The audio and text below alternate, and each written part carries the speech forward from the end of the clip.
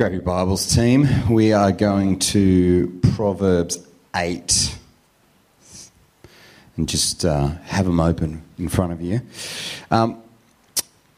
Next few weeks through January, we are talking about community. So we're doing summer sessions, so just on at 10 a.m.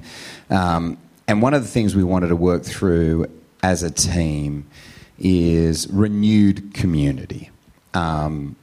We want to encourage you, if you're not in a Connect group, to jump in a Connect group. There's a little yellow card at the back next to Anne that you can sign up for a Connect group. Encourage you to do that if you haven't done that.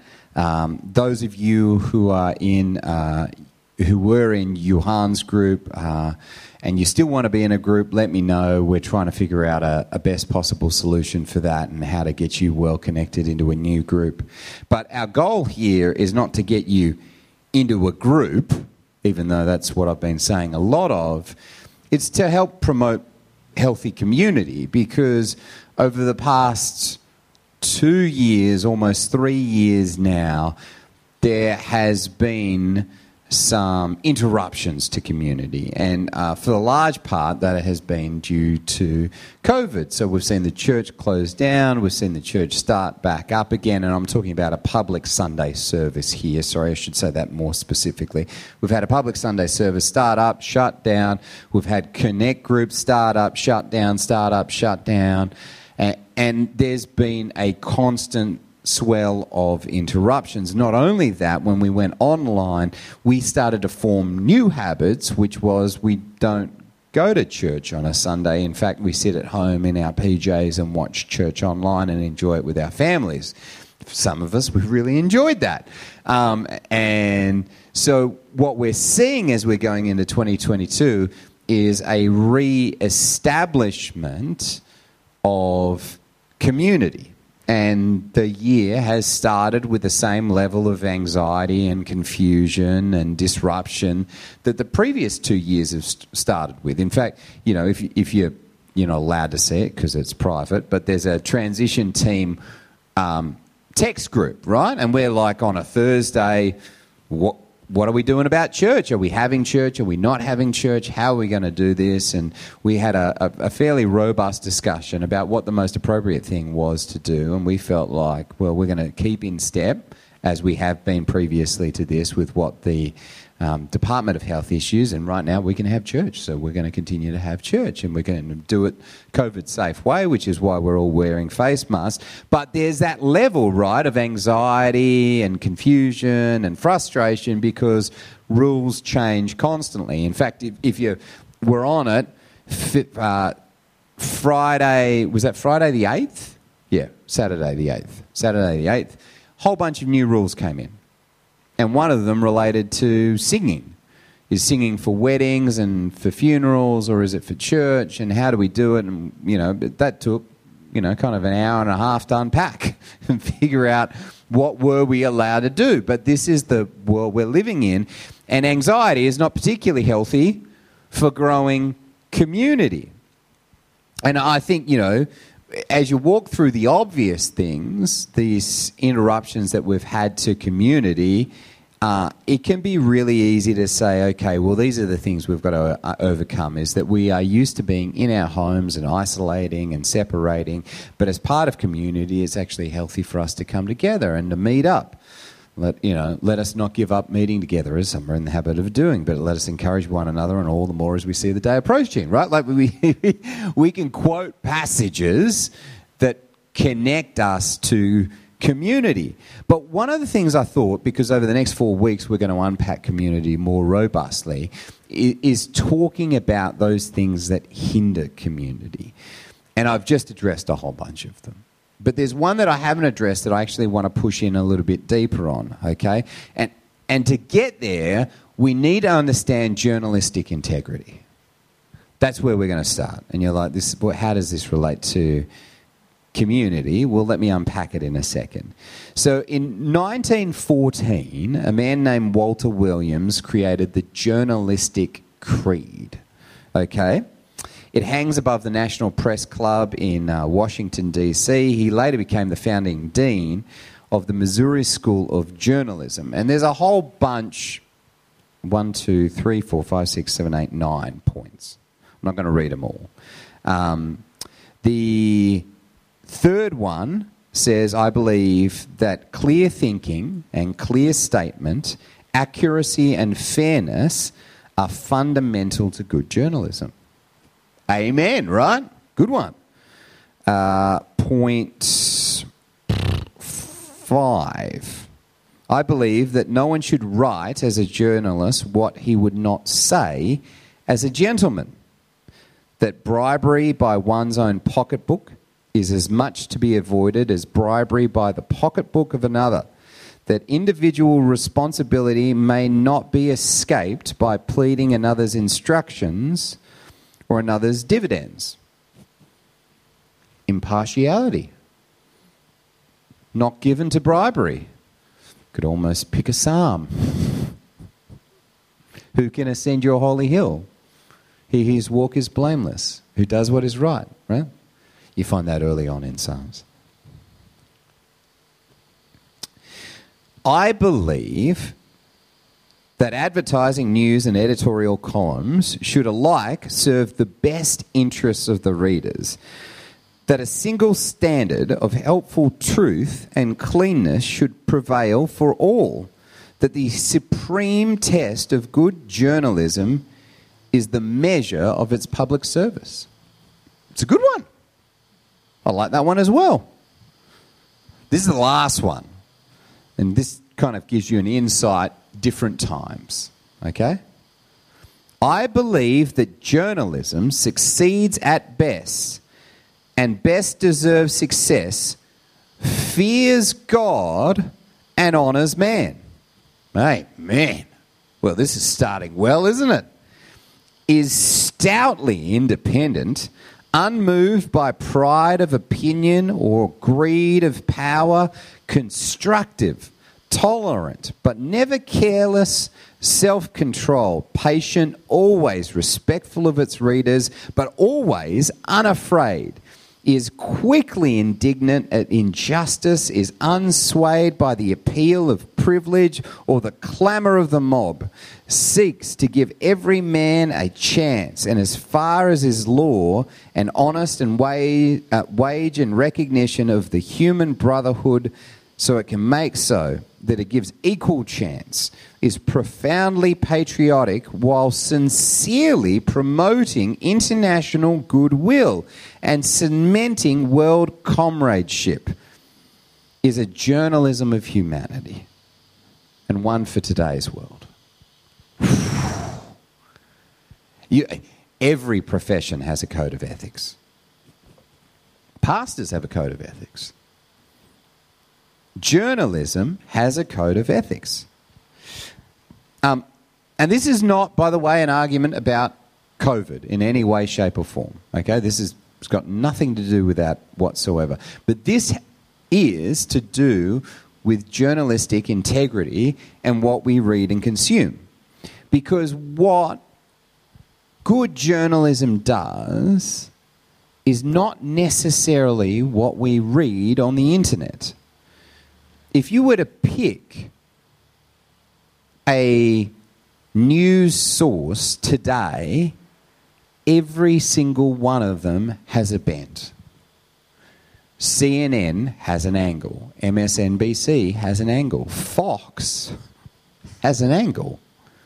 The ABC has an angle. The Sydney Morning Herald, Fairfax, has an angle. They are all writing with a particular agenda at mind. Now, when you add into this the internet wants to advertise to you. Its goal is to make money off you. So when you do a search in Google, the results that it returns are not the most accurate to the search, but the most accurate to the things that you will click on. It is trying to curate results in a way that you will like and engage. And that's what social media does. So social media has algorithms on Facebook and on Instagram, and if you're on any of those platforms, they're all curated to give you stuff that you like in the hopes that you will click and engage with that. And what happens is the internet becomes an echo chamber of all the things that you like, with the hopes that you will engage with that and promote advertising dollars by clicking on the story. Your time in that story allows them to make money. That's the whole purpose of the internet. The best way I can kind of explain this is like my diet. I love donuts, but I need to eat Brussels sprouts. The internet says, I see that you like donuts. Here's some donuts. While you're looking at those donuts, would you also be interested in cake, which is like a donut, but it's bigger? And I go, oh, yes, I would be interested in some cake. Oh, I see you like cake and donuts. Would you be fascinated in some breakfast treats? Did you know that there's muffins, cake for breakfast? I did not know about cakes for breakfast. Let me click on that as well. That's the way the internet works. Because it knows that if it gives me a Brussels sprout, I'm not going to click on it. I'm not interested in Brussels sprouts. It is not something that I delight or enjoy. And so the internet figures that out and goes, I will no longer serve him Brussels sprouts. The problem is that now my diet consists of donuts, cake, breakfast cake, and all these sweet things.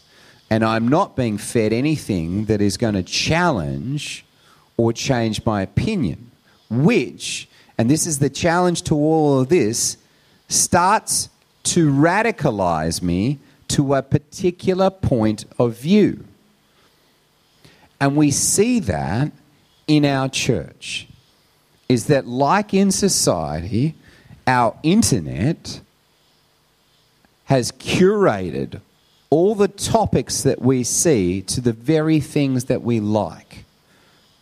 So if you were to jump on Instagram on my phone, okay, there's a whole bunch of stuff about wood turning. I love bowls being spun and carved with those tools. Okay? Instagram knows that. I love resin and wood tables. There's a whole bunch of resin and wood tables. I do Brazilian Jiu-Jitsu. There's a whole bunch of Jiu-Jitsu tournaments and action stuff. There's a lot of photos of really beautiful beaches. I love the ocean. That's why I live on Killarney Heights, because I want to get to the ocean quickly.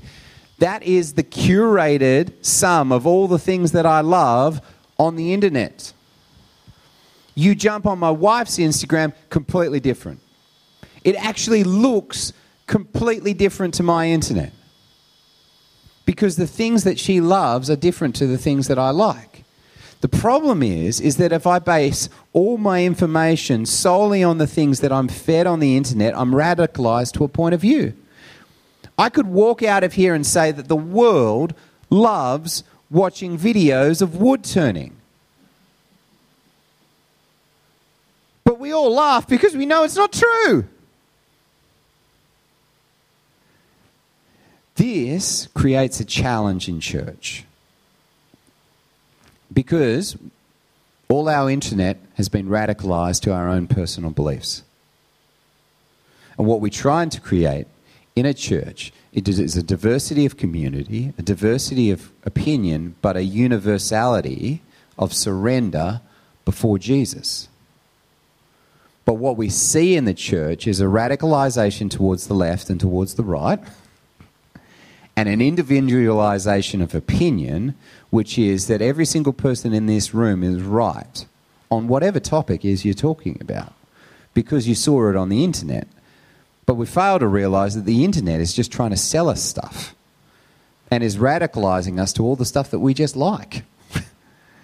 And the challenge with that is that what traditional journalism set out to do which may, of course, be abrasive and confrontational and difficult to read and challenging to our personal beliefs, no longer really exists because it doesn't sell. It's a Brussels sprout in a world of donuts. And donuts sell and Brussels sprouts don't on the internet. And so one of the challenges we have to do is overcome this and find a place where we are universally surrendered before God, whilst acknowledging that there is an individualization taking place through all our social media and internet channels that's making our opinion echo over and over and over again. Whether or not it's right or wrong is not the point. We're trying to sell a product which is not journalism. It's clickbait. Added into this, further hindrances that we see in our church that are going to stand in the way of community is that we have seen a lot of egregious examples of hypocrisy from many prominent church leaders that have been found to be abusive and corruptive in their behaviour, which has diminished the trust of the church, hasn't it? Because this guy isn't as holy as he or she might present themselves. And because of the universality of media, we are fed that over and over again. And that diminishes trust. It's one of the things that I've been trying to process through in my head. How do you lead a church where you are not domineering, where you are not controlling, where you are not coercive, where you have an appropriate level of accountability, with also an appropriate level of freedom to lead in a structure that promotes us to chase after God, that still allows discipline and discipleship and accountability whilst not doing coercion and domineering.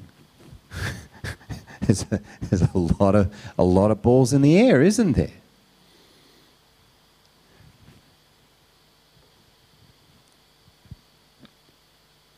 So we have this polarizing framework.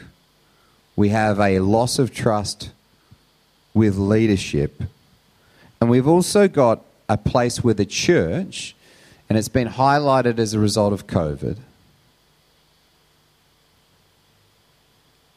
doesn't feel quite like it is doing or fulfilling the Great Commission, because it doesn't quite know how to evangelize in a post-Christian secularized world. It's really easy when in your journalistic creed you can say God-fearing journalism. You could not say that today. Journalists would be out. It's not something we want to do. And so this is where we have to reform community. And how do we do that well? I think the first place is we need to start with a giant measure of humility. Humble leaders are the best leaders, right? I don't have all the answers. I don't have it together. I think I said in one of the texts, I don't think it was in our group chat, but I was like, I hate all of this.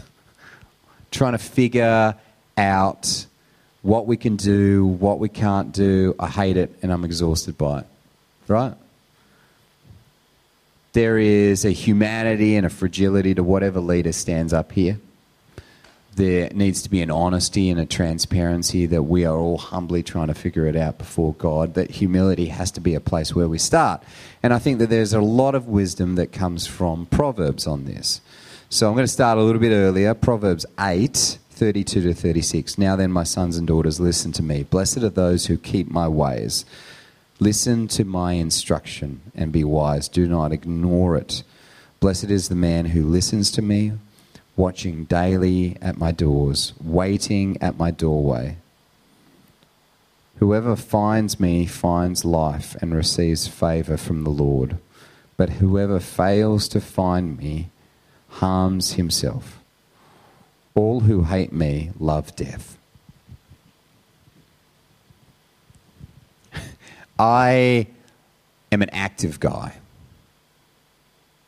I want to actively figure out a way to move things, to catalyse change, to build upon, to promote growth. Physically, spiritually, personally. To give you a good example, I love to learn. So Friday of this week, I did my first ever voice acting class.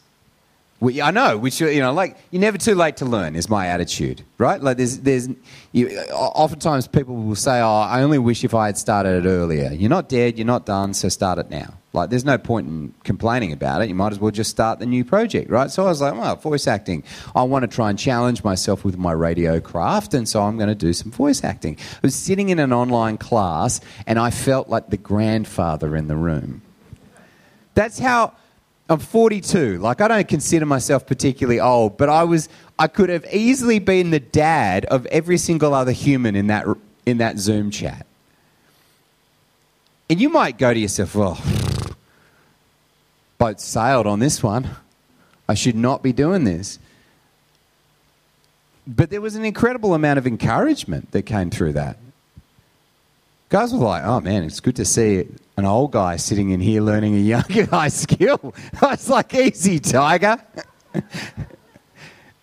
There is a great joy that comes in being actively learning new skills, new crafts, whatever it might be, right? Like, for me personally, there's a real joy in learning. But in this passage, what we see is passivity. It's not an activity. Blessed are those who keep my ways. Listen to my instruction. Sit under the authority of Scripture and receive my instruction. Watching daily at my doors. You're going to listen, you are going to watch, and you are going to wait. You know how unbelievably frustrating that passage is? It doesn't read, "Act on my instructions and be wise. Blessed is the man who talks to me and works out daily at my doors, running to my doorway." It doesn't say that, does it? Is that what we see with our community right now is a high level of anxiety. Yeah? Have we all experienced that? There's a high level of anxiety. Well, I'm talking in the community at large, there is. There is a significant level of anxiety, confusion, and we don't know what's happening. And as a result of that, if there's any crisis or conflict, it escalates rapidly. You certainly see that on a regular basis, I think, in interaction. Everyone's just trying to be nice and calm and polite and gentle, right? And that's right, because what it's trying to push us towards is this idea of listening, watching, and waiting. This is the place where wisdom starts. Is if we're trying to promote a good community in 2022, the art of watching, waiting, and listening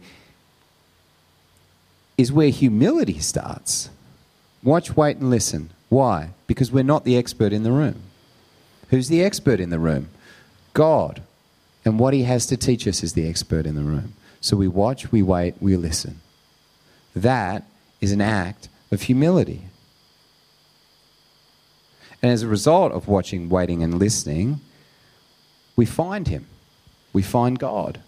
We find community.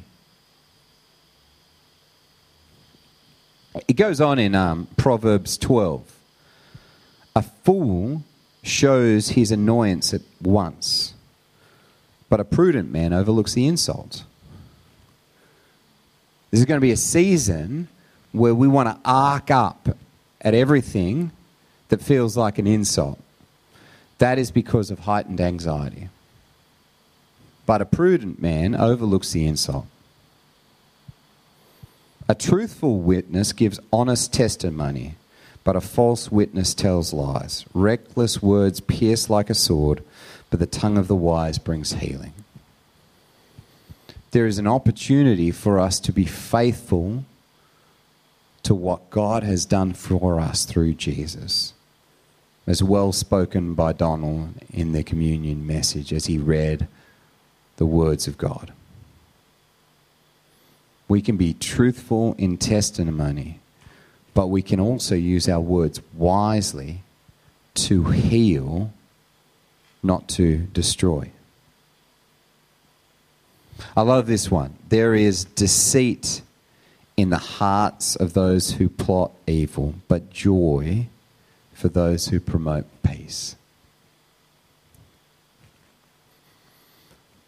That in our church, as we look to form community, should be a place of shalom, which is the Old Testament word for peace, an everlasting peace, a robust peace.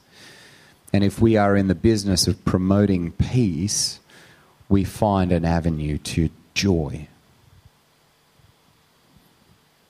No harm befalls the righteous, but the wicked have their fill of trouble. I think we kind of covered that in prayer. That we have a belief in the power of God and what he can accomplish. The Lord detests lying lips, but delights in men who are truthful. Again, the power of our words becomes essential for the kind of community we seek to create. A prudent man keeps his knowledge to himself, but the heart of fool blurts out folly. I'm still wrestling with that one. I feel like I spend a lot of time quick to speak. I'm learning from Ian the art of quietly listening and measuring a response. Diligent hands will rule, but laziness ends in slave labor. You know, one of the things that I was most excited about is that on your form, our pantry has been running on and off all of last year. And those guys managed to give away 900 boxes of food.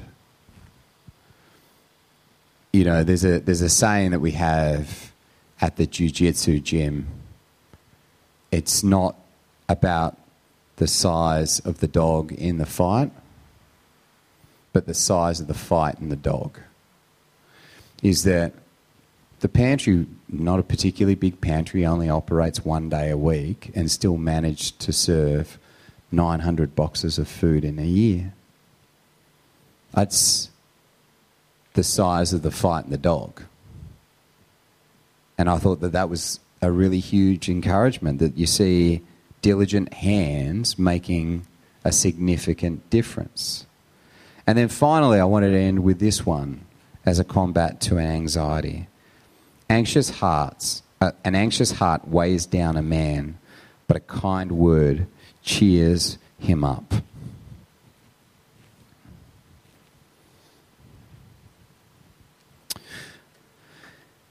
There is, and Athley, I know you disagree with me.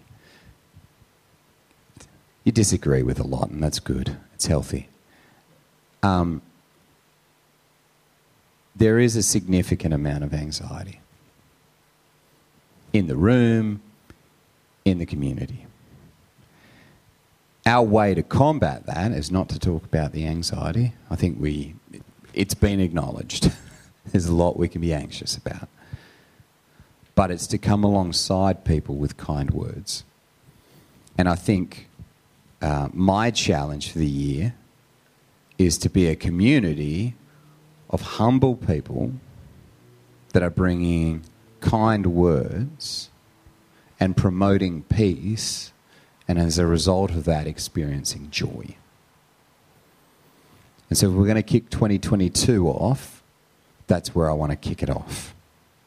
Humble people speaking kind words, promoting peace that brings about joy. And that's my encouragement to us today. And I think if we get confused, our place for wisdom is to go to the Proverbs and see how they speak about speech and the power that comes through speech. Let's pray. Lord, we just want to give you thanks and praise for your words, sweeter than honey, more powerful than a double-edged sword, Lord. You have the ability to separate our soul, bone and marrow. Lord, that it speaks to the heart. That we might start this in a place in recognizing the hindrances, but overcome those with good, with compassion, with love, with joy, and with peace. Amen.